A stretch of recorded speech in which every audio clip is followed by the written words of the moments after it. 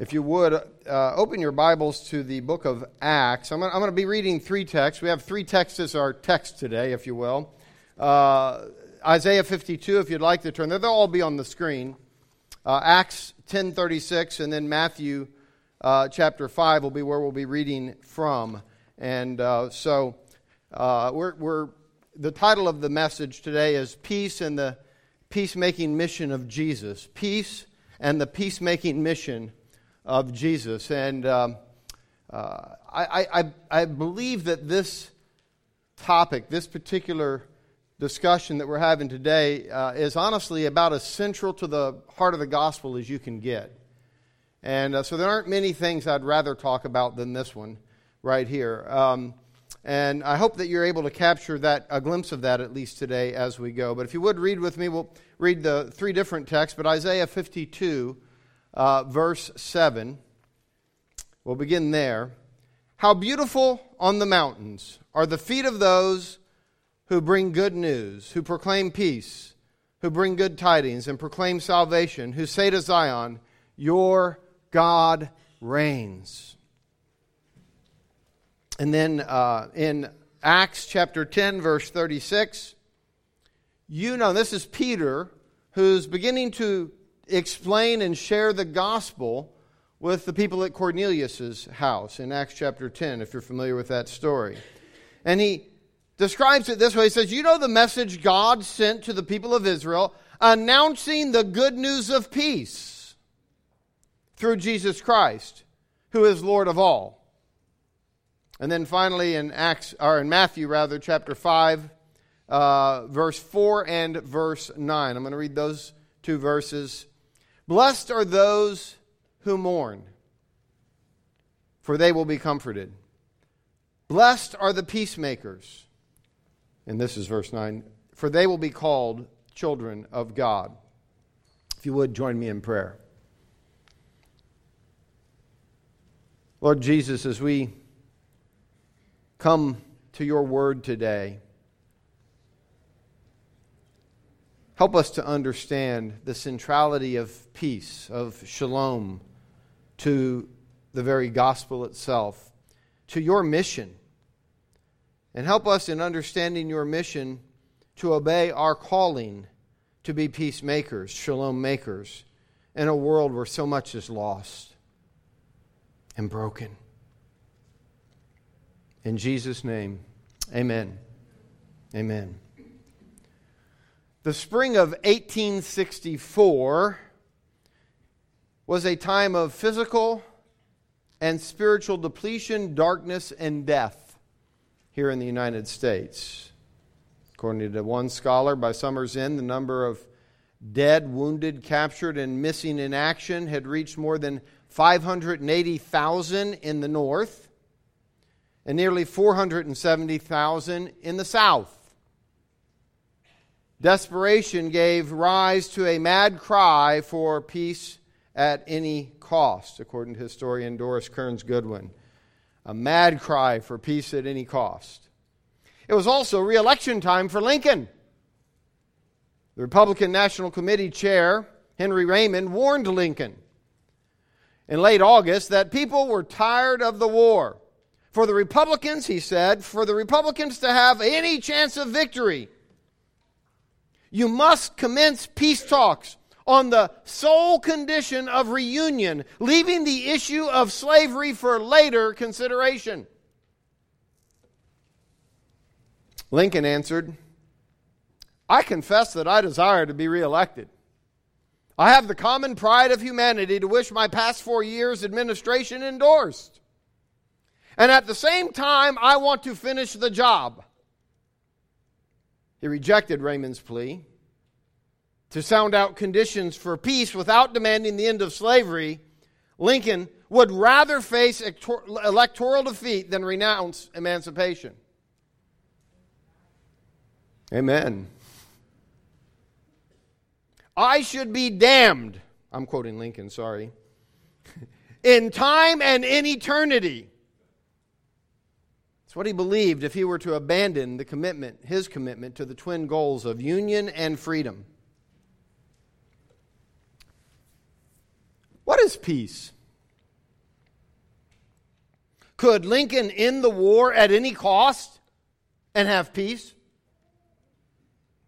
Many consider peace the absence of hostility, the absence of war. Lincoln understood the practical problem with that. If you end the war but leave an entire group of humans enslaved, you don't have peace. For whom would it be peace? If we think of peace as the absence of certain things, the absence of war, conflict, hostility, bitterness, you could name a whole lot of other things to go on that list, then peace is not really a thing at all. It's just the absence of things. It would just merely be the vacuum created by the absence of those other things. Yet peace is what existed before war, conflict, hostility, bitterness. Peace existed because God created it. What exactly is peace? And why is it important to the gospel itself? Well, first, peace must be defined as a positive, an actual thing, not just the absence of other things. It must be the fullness of something rather than the absence of something. Darkness is the absence of light, not the other way around. Light is not the absence of darkness. You can't take darkness and eliminate it and somehow get light. Light is. Darkness is the absence of it. Peace is. And so what is peace? Many have defined peace as the well-being of all people. It's simple. I think it's accurate. Gets kind of to the point pretty quickly, doesn't it? Peace is the well-being of all people. War and hostility are the absence of that well-being. Injustice and inequity are the absence of that well-being. Now, this fits entirely with a biblical understanding of shalom. The Hebrew consonants for that word shalom, it's the Hebrew word for peace, that we translate peace, perfectly fine translation. But those consonants, and the way Hebrew works, almost every word, there's exceptions of course, but most words have three consonants in them, and words that have those same three consonants are related in their meaning. And the same three consonants are for the word that you would translate complete or whole. So shalom is this sense of wholeness, this fullness, this full well-being, to bring in that other definition. It's a state, shalom, of being whole, complete as God designed things to be. Now, peace translates in the New Testament the Greek word eirene, which in turn translated the Hebrew word shalom in the Greek Old Testament, the Septuagint. Neil Plantinga, in his book, Not the Way It's Supposed to Be, he wrote this. And it's a lengthy quote, but it's worth taking the time to read. The webbing together of God, humans, and all creation in justice, fulfillment, and delight is what the Hebrew prophets call shalom. We call it peace, but it means far more than mere peace of mind or a ceasefire between enemies. In the Bible, shalom means universal flourishing, wholeness, and delight. A rich state of affairs in which natural needs are satisfied and natural gifts fruitfully employed. A state of affairs that inspires joyful wonder as its creator and Savior opens doors and welcomes the creatures in whom He delights. Shalom, in other words, is the way things ought to be. How many times in our lives do we just look at things or think about what's happened as that's not how it was meant to be?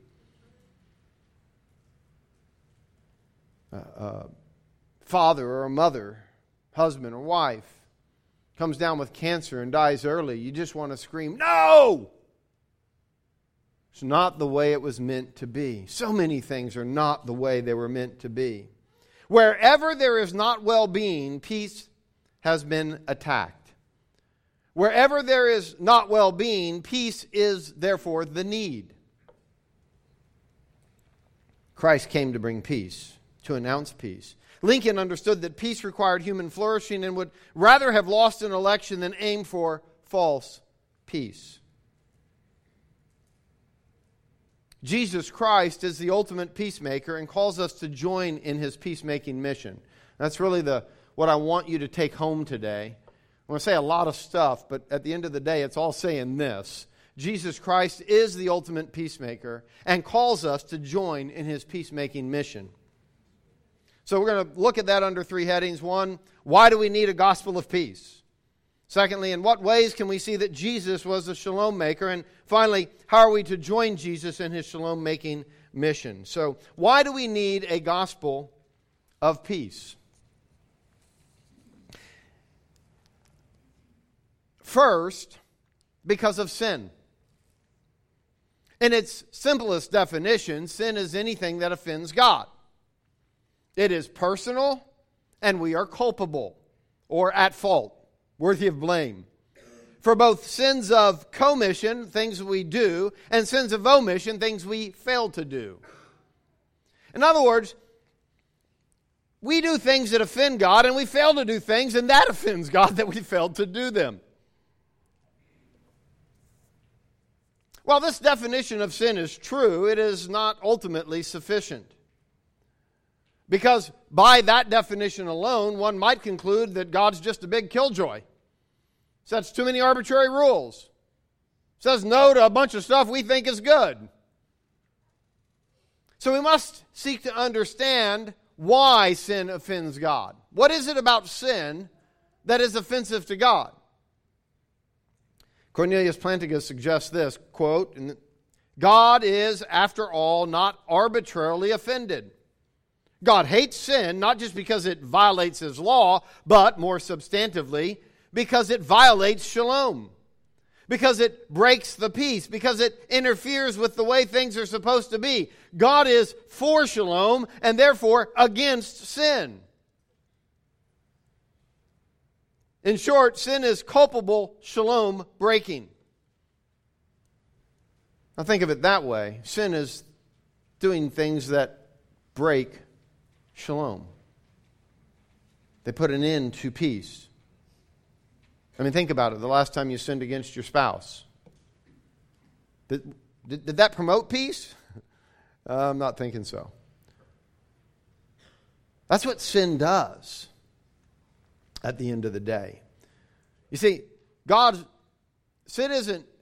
law doesn't say don't do something because He just wants you. It's because that will break shalom. It's not how I created things to function and be. Sin has created a world in which shalom or peace, the well-being of all people, has been broken. Broken with greed, with hostility, with hate, with disease, with oppression, with injustice, with bitterness, with shame, with debauchery, with jealousy, and the list goes on. Since things that break shalom abound, shalom making is desperately needed. There will always be a help wanted sign for shalom makers in the window. Always. There will never be an excess of shalom makers. And Christ has called us to be shalom makers. We'll get to that. That's point 3. But this does lead to the problem. How can those who are shalom breakers become shalom makers? I mean, we're called to be, we read it in Matthew 5, peacemakers, shalom makers. But we, if we're honest, are all shalom breakers. We break the peace. So what do we do about that? You see, Adam and Eve, male and female, were originally made as image bearers. In its most basic meaning, they were to be God's agents in a world that needed garden making.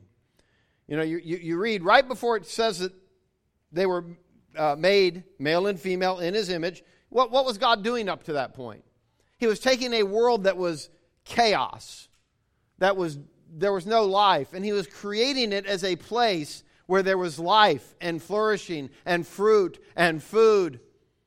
And then He makes them human, male and female, and puts the human in a garden, that Eden. The rest of the world, as far as we're told, was arid, a barren wilderness, if you will. But God creates a space for shalom. A space for shalom. And He puts them there. And what does He tell them? Well, you're going to subdue the earth. make it fruitful and multiply. In other words, with that hoe that he gives Adam, as we call it, you're going to go turn the rest of the world into a garden, a place of flourishing, a place of shalom. You see, Adam and Eve were the original peacemakers. But as we know the story, they did what? They rejected God's way and became the ultimate peace breakers. Right?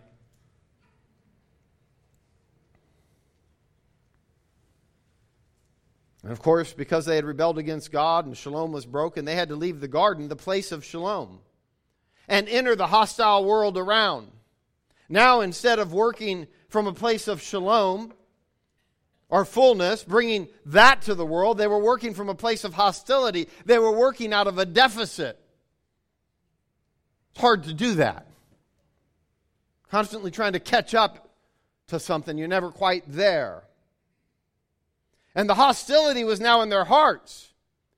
We read about their shame. We read about jealousy. We read about distrust as we go through Genesis. They became peace breakers. They became shalom breakers. And this created a need for a unique shalom maker. One who could not only bring peace or wholeness, but could reset other humans in their relationship to God so that they too could become shalom makers. Enter Jesus Christ, the incarnation. We call it Christmas. Jesus, the shalom maker. That's our second heading. I want to reread Acts 10:36. It says, "You know the message God sent to the people of Israel, announcing the good news of peace through Jesus Christ, who is Lord of all." Announcing the good news, the euangelion, the gospel of peace through Jesus Christ, who is Lord of all. Or if you want to, probably how it would have been said in Jesus' day, announcing the gospel of shalom through Jesus Christ, who is Lord of all. God sent the message of peace through Jesus Christ. In what ways did Jesus bring peace? In what ways did he bring shalom? Well, firstly, he came announcing peace, a real announcement about a real peace, restoring people to shalom. Imagine you get out of here today and you turn on the radio. Apparently, the Apple iPad Pro 6th generation is in high demand this year as a Christmas gift.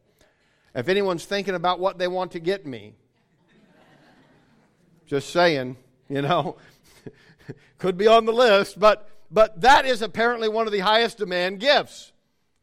Well, imagine you get out of here, you turn on the radio, and you hear an announcement. Sam's Club is going to be offering these. They have plenty in stock. And if you go to Sam's, you can get one today only for $250 instead of the normal over $1,000 price. Okay, that's an announcement, right? You hear it on the radio. But imagine you go to Sam's and they just look at you kind of funny and say, "I don't know what you're talking about. We don't have any of those. And if we did, they wouldn't be that price." That's an announcement that means nothing, right? It's an announcement that's worthless. It's wasting everybody's time. When God sent Jesus announcing peace, it wasn't just an announcement that meant nothing. It was an announcement that had actual peace behind it. He was announcing peace because he brought peace. It was more than just a verbal thing. It was a verbal thing that reflected a true state of what he was bringing. This peace is so pervasive in the Gospels that you might miss it when you read through. Take Matthew's Gospel, for example. Jesus begins his ministry with the Sermon on the Mount, teaching us what it looks like to be shalom makers. I mean, honestly, if you want to know, what does it look like to be a shalom maker? Sermon on the Mount. It's all over that message. And as soon as he's finished with the Sermon on the Mount, this is just chapter 8. We could go on, but just chapter 8. He cleanses a leper. He heals a paralyzed man. He drives fever from Peter's mother-in-law, allowing her to get up and serve, to be an image bearer. He set demon-possessed people free. He healed many sicknesses. He rescues his disciples on the sea by calming a storm. He restores the demoniac the demoniacs, which no one could control. And by the end of chapter 8, he heals a second paralyzed man. That's just chapter 8. He's making people whole. Find a chapter in the Gospels. What is he doing? He's making people whole. The miracles of Jesus were all about restoring shalom. He came to set things right because they were not the way they were supposed to be. Remember what Plantinga said in that quote earlier. Shalom means universal flourishing, wholeness, and delight. A rich state of affairs in which natural needs are satisfied and natural gifts fruitfully employed. Shalom, in other words, is the way things ought to be. Thanks be to God. Jesus sets things right, restoring people to the state that they ought to be in. Luke, at the birth of John the Baptist, describes Jesus as, quote, the rising sun will come to us from heaven to shine on those living in darkness and in the shadow of death, to guide our feet into the path of peace. Shalom. He's wanting us to find that path, get on it, and get there, into the path of peace. So firstly, Jesus came announcing peace, a real peace, an actual shalom that he was bringing. And secondly, he brought peace by reconciling us to God, or you might say putting us at peace with God. That's what it would mean to reconcile us to God, would be to put us at peace with God. God, in Jesus, announces that he is not holding our sins against us. We read about this in a variety of places, but Romans 5, verse 1, we read this. Therefore, since we have been justified through faith, we have peace with God through our Lord Jesus Christ. And then in verse 6, we pick up, you see, this tells us how we got this peace with God. At just the right time, when we were still powerless, Christ died for the ungodly. Very rarely will anyone die for a righteous person, though for a good person someone might possibly dare to die. But God demonstrates his own love for us in this. While we were still sinners, Christ died for us. And maybe some of you came today and you spent so much of your life thinking, God doesn't love me. My life's such a mess.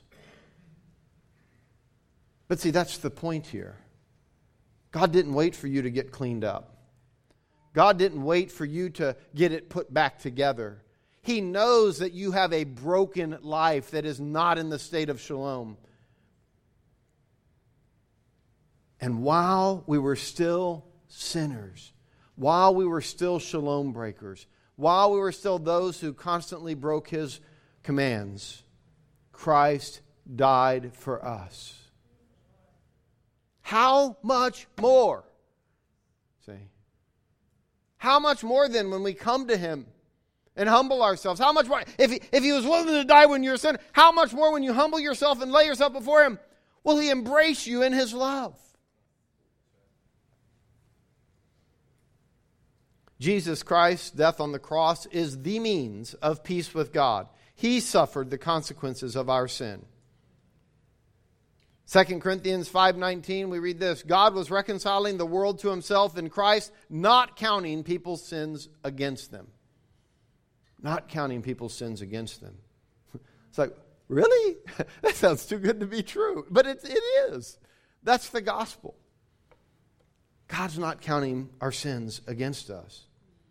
To reconcile, God's reconciling the world to himself. To reconcile is to restore peace, to create peace, shalom, where there was hostility and war.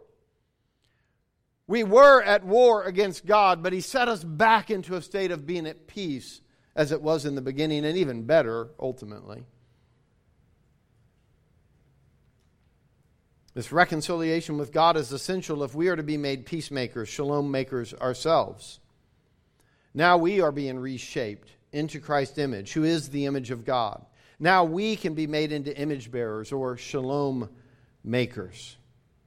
That leads to our third heading, which is about our calling to join Jesus' shalom-making mission. Our calling to join Jesus' shalom-making mission. And I'll reread Matthew 5, verse 4 and 9. And I'll explain momentarily why I've picked those two verses in particular.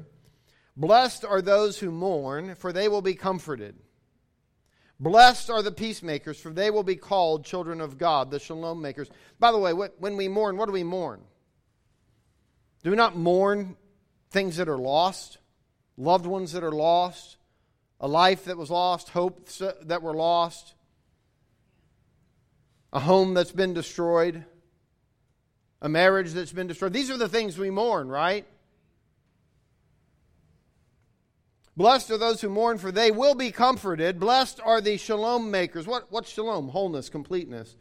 So you have people that have loss, and you have people that make people whole that have loss. For they will be called children of God. See, disciples are called to see those who mourn, those who have suffered loss, and to seek to make them whole. To seek to make them whole. Since Jesus was the original shalom maker, restoring people to wholeness, it should be no surprise that the shalom-making ministry of His disciples is put right up front in the gospel. It's right in the Beatitudes. It's like, okay, I'm going to start my ministry. I've got some guys, people that are wanting to find out what I'm going to say, and I want them to follow me. So they follow Him up the mountain. He says, I want to make you peacemakers, shalom makers. Why? Because it's important to Him. It's what the gospel is all about. It's the gospel of peace. It's been pointed out that our first four Beatitudes, the poor in spirit, those who mourn, the meek, and those who hunger and thirst for justice, are conditions of a person. While the last four, the merciful, the peacemakers, pure in heart, that one needs a little explanation, but it certainly, in the context of Matthew's gospel, has to do with how we live our lives. The persecuted describe the kinds of actions or experience which disciples are called to have. In my article, The Beatitudes in the Life of the Church, I make the case, and I'm going to quote myself, if that's okay with you. I don't usually quote myself, but I couldn't quote anyone else since I wrote it, so I had to quote myself. But it's an article, you can get it off our website, but The Beatitudes in the Life of the Church. I make the case there that disciples are called to carry out the actions of the last four Beatitudes in order to meet the needs of the people and the conditions of the first four. And that there's a correspondence in those numbers it's called chiasm, but it's in the article. But the first and the last, the second and the seventh, the third and the sixth, and the fourth and the fifth. So they correspond. And so that's why 4 and 9 are the verses that I've chosen, because it is the peacemakers who are called to meet those who mourn loss and to make them whole again. And here's what I write. When shalom makers act as the Father, whose children they are, they'll be called the children of God, note that line. When shalom makers act as the Father, whose children they are, and bring restoration to those who mourn what is missing in their lives, those who mourn will be comforted. And there is the kingdom of heaven. These disciples, become agents of a kingdom in which they bring comfort by doing the will of God on earth as it is in heaven. That's the calling of disciples. That's what disciples are to do. In fact, when we're going to go out and make disciples, we need to go out and start making shalom makers. Because that's what we're called to do. Now, of course, similarly with each of the other four pairs of Beatitudes, to be sure.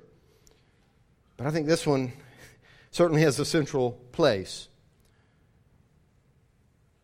To be a peacemaker, a shalom maker, is the call of disciples.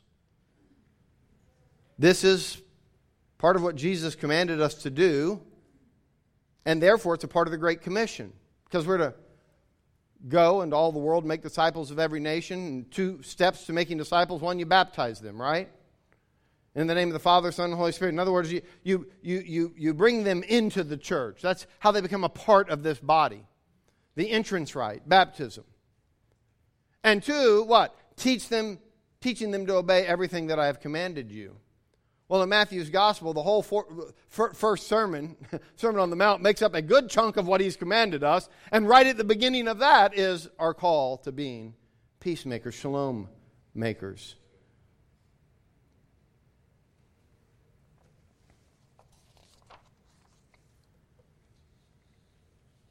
Anyway, in the article, I go on to make the case that to be merciful, to have true purity of heart rather than externally clean hands, to be shalom makers and to be the persecuted on account of justice are vital to true disciples and an essential part of being formed into the image of God in Christ. Today we're just focusing on that shalom making element.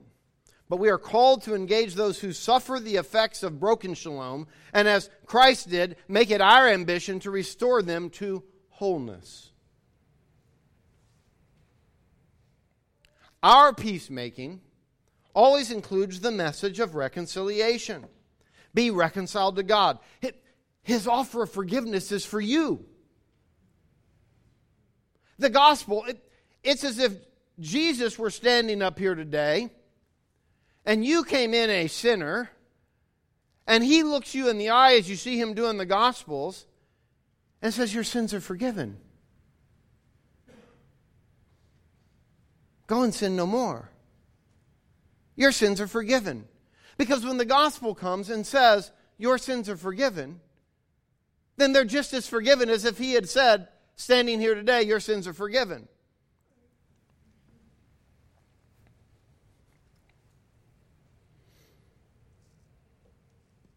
And the credibility of our message about forgiveness of sins involves helping people to get up and walk, restoring them to wholeness. This is how the world will know Christ has authority to forgive sins with a word of the gospel. See, the world, they aren't going to believe that sins can be forgiven unless we can also help people get up and walk.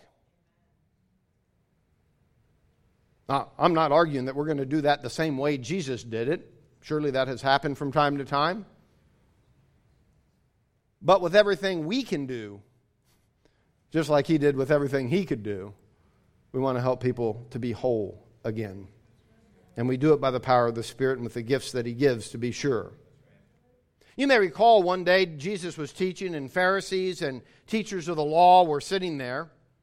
Some men came carrying a paralyzed man on a mat and tried to take him into the house and lay him before Jesus. But of course, they couldn't find a way because there's too many people there, and they went up on the roof and lowered him on his mat into the middle of the crowd right in front of Jesus.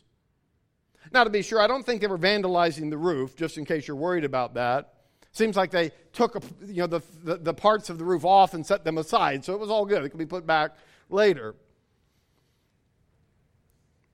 When Jesus saw their faith, he says to the man, friend, your sins are forgiven. The Pharisees and the teachers of the law began thinking to themselves, who is this fella who speaks blasphemy? Who can forgive sins but God alone? Now, let's be honest, nobody's asking that question today. Like, when's the last time you were talking to somebody about the gospel or about Jesus and said, but who can forgive sins but God alone? That is not a cultural thought. It's like, no, not thinking that. Either people think there is no such thing as sin, but in reality, I think it's far more likely that they think anyone can forgive sin. We're happy to let them off the hook unless, of course, they sinned against us specifically. You know, if you're just out living a life of debauchery, I don't care. Now, the minute you take something from me or do some harm to me, then, hey, we're going to have a little bit of an issue.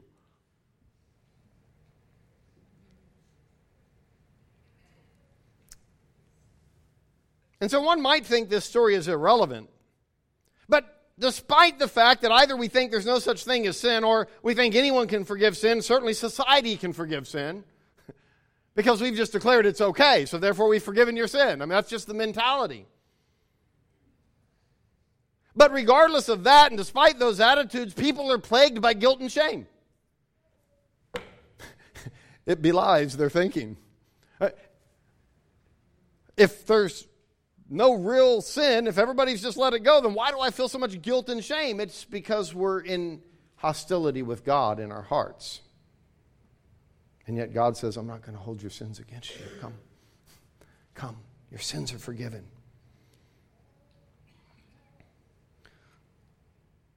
The authority to truly forgive sins does not reside with society, but with God. The Pharisees had it right about who had the authority to forgive sins, but they didn't have it right about Jesus Christ.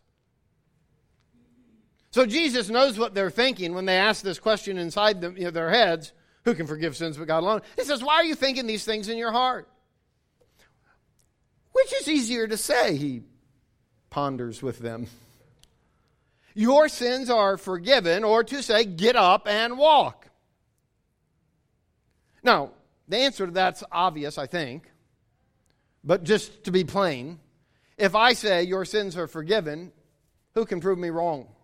Now, granted, who can prove me right, but who can prove me wrong? Can't prove me wrong.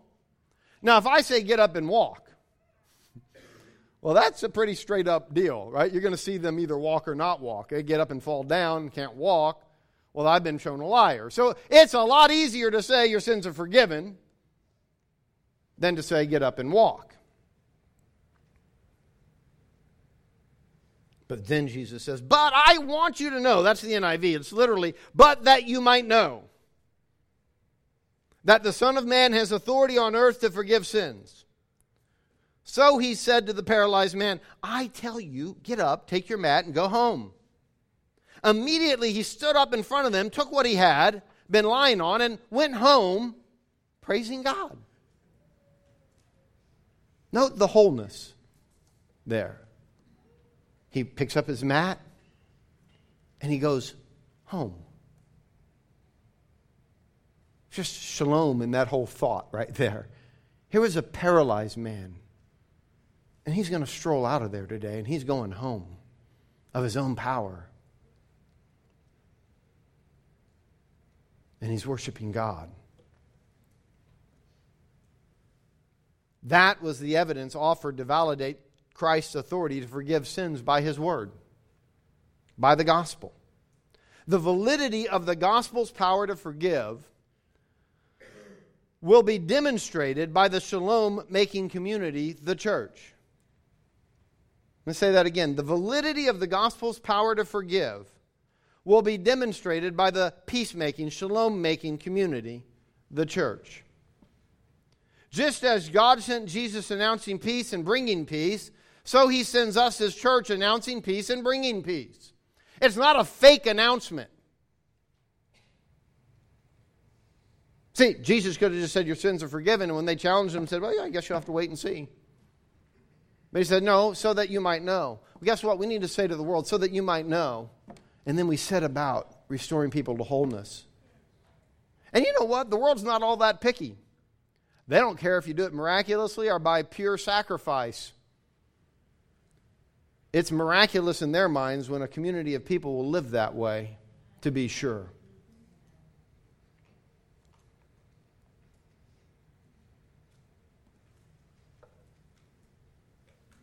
This will require sacrificial living. Jesus Himself, all the way to the point of death, restored shalom by humbling Himself. We are called to humble ourselves too, to lower ourselves. He didn't just lower Himself momentarily. You know, I'll do it for a couple of hours here, and then He lowered Himself.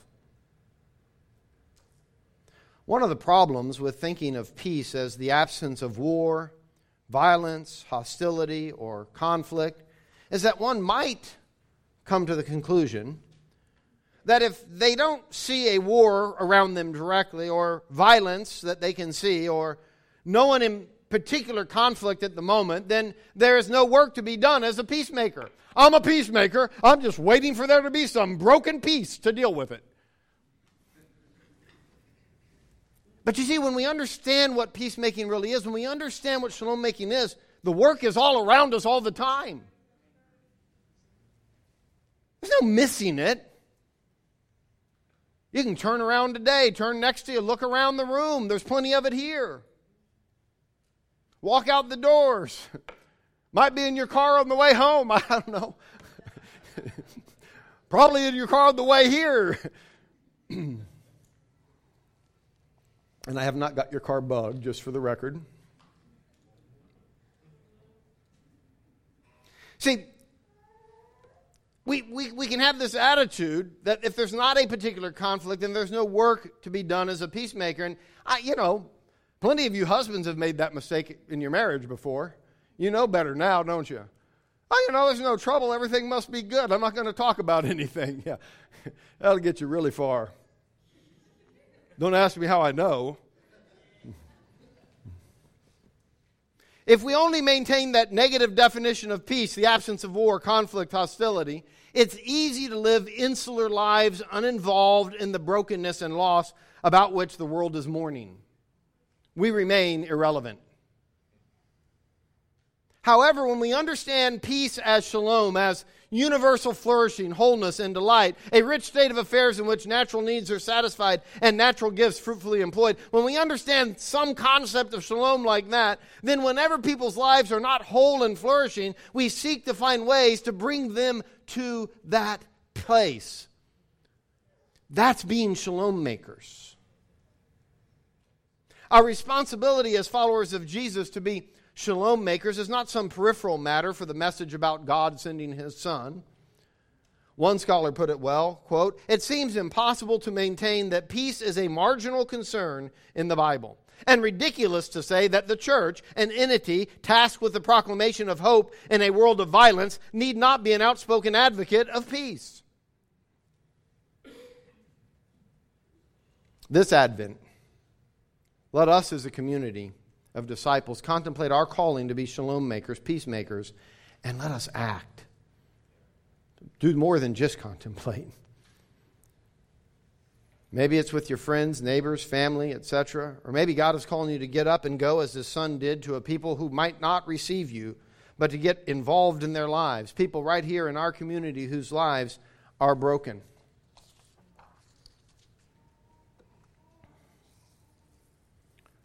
Just a few closing thoughts.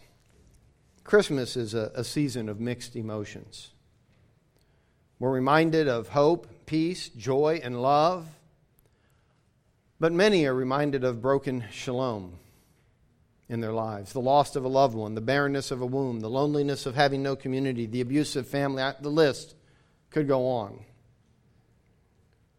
As Christ, the original peacemaker, came to live among us and restore wholeness everywhere, so too we should live our lives with our eyes open as peacemakers, shalom makers, and ask the Lord to show us how to bring shalom in some way to those we see. We do have to lift up our eyes and look in order to see. We have to pray, Lord, show us. We'll never be able to create an entire Eden on earth for someone. But to live as an image bearer is to help people experience a taste of Eden in their wilderness lives until that day when He comes again and restores the whole. And there's trees of life all down the streets of the city. A river of life. Wendell Berry asks this. He says, how can we have something better if we do not imagine it? How can we imagine if we do not hope for it? And how can we hope for it if we do not attempt to realize it? First, we have to imagine a world in which shalom exists, wholeness, flourishing, justice. Then we have to imagine ways in which we might help bring this restoration to the broken, the mourning, the grieving, the suffering, those lacking shalom. And then we must attempt to realize it, to meet the person mourning or suffering and bring them a taste of peace, of Eden, of wholeness again. Amen? Let's pray. Heavenly Father, thank You for sending Your Son, the unique and ultimate shalom maker, peacemaker. Thank You that we've been restored in our relationship with You to wholeness. And though we tend to drift back into our brokenness in that relationship, You constantly welcome us back. Lord, shape us into peacemakers, shalom makers, who meet those who mourn all around us and bring them that peace. Through Christ Jesus our Lord we pray. Amen. Let's stand.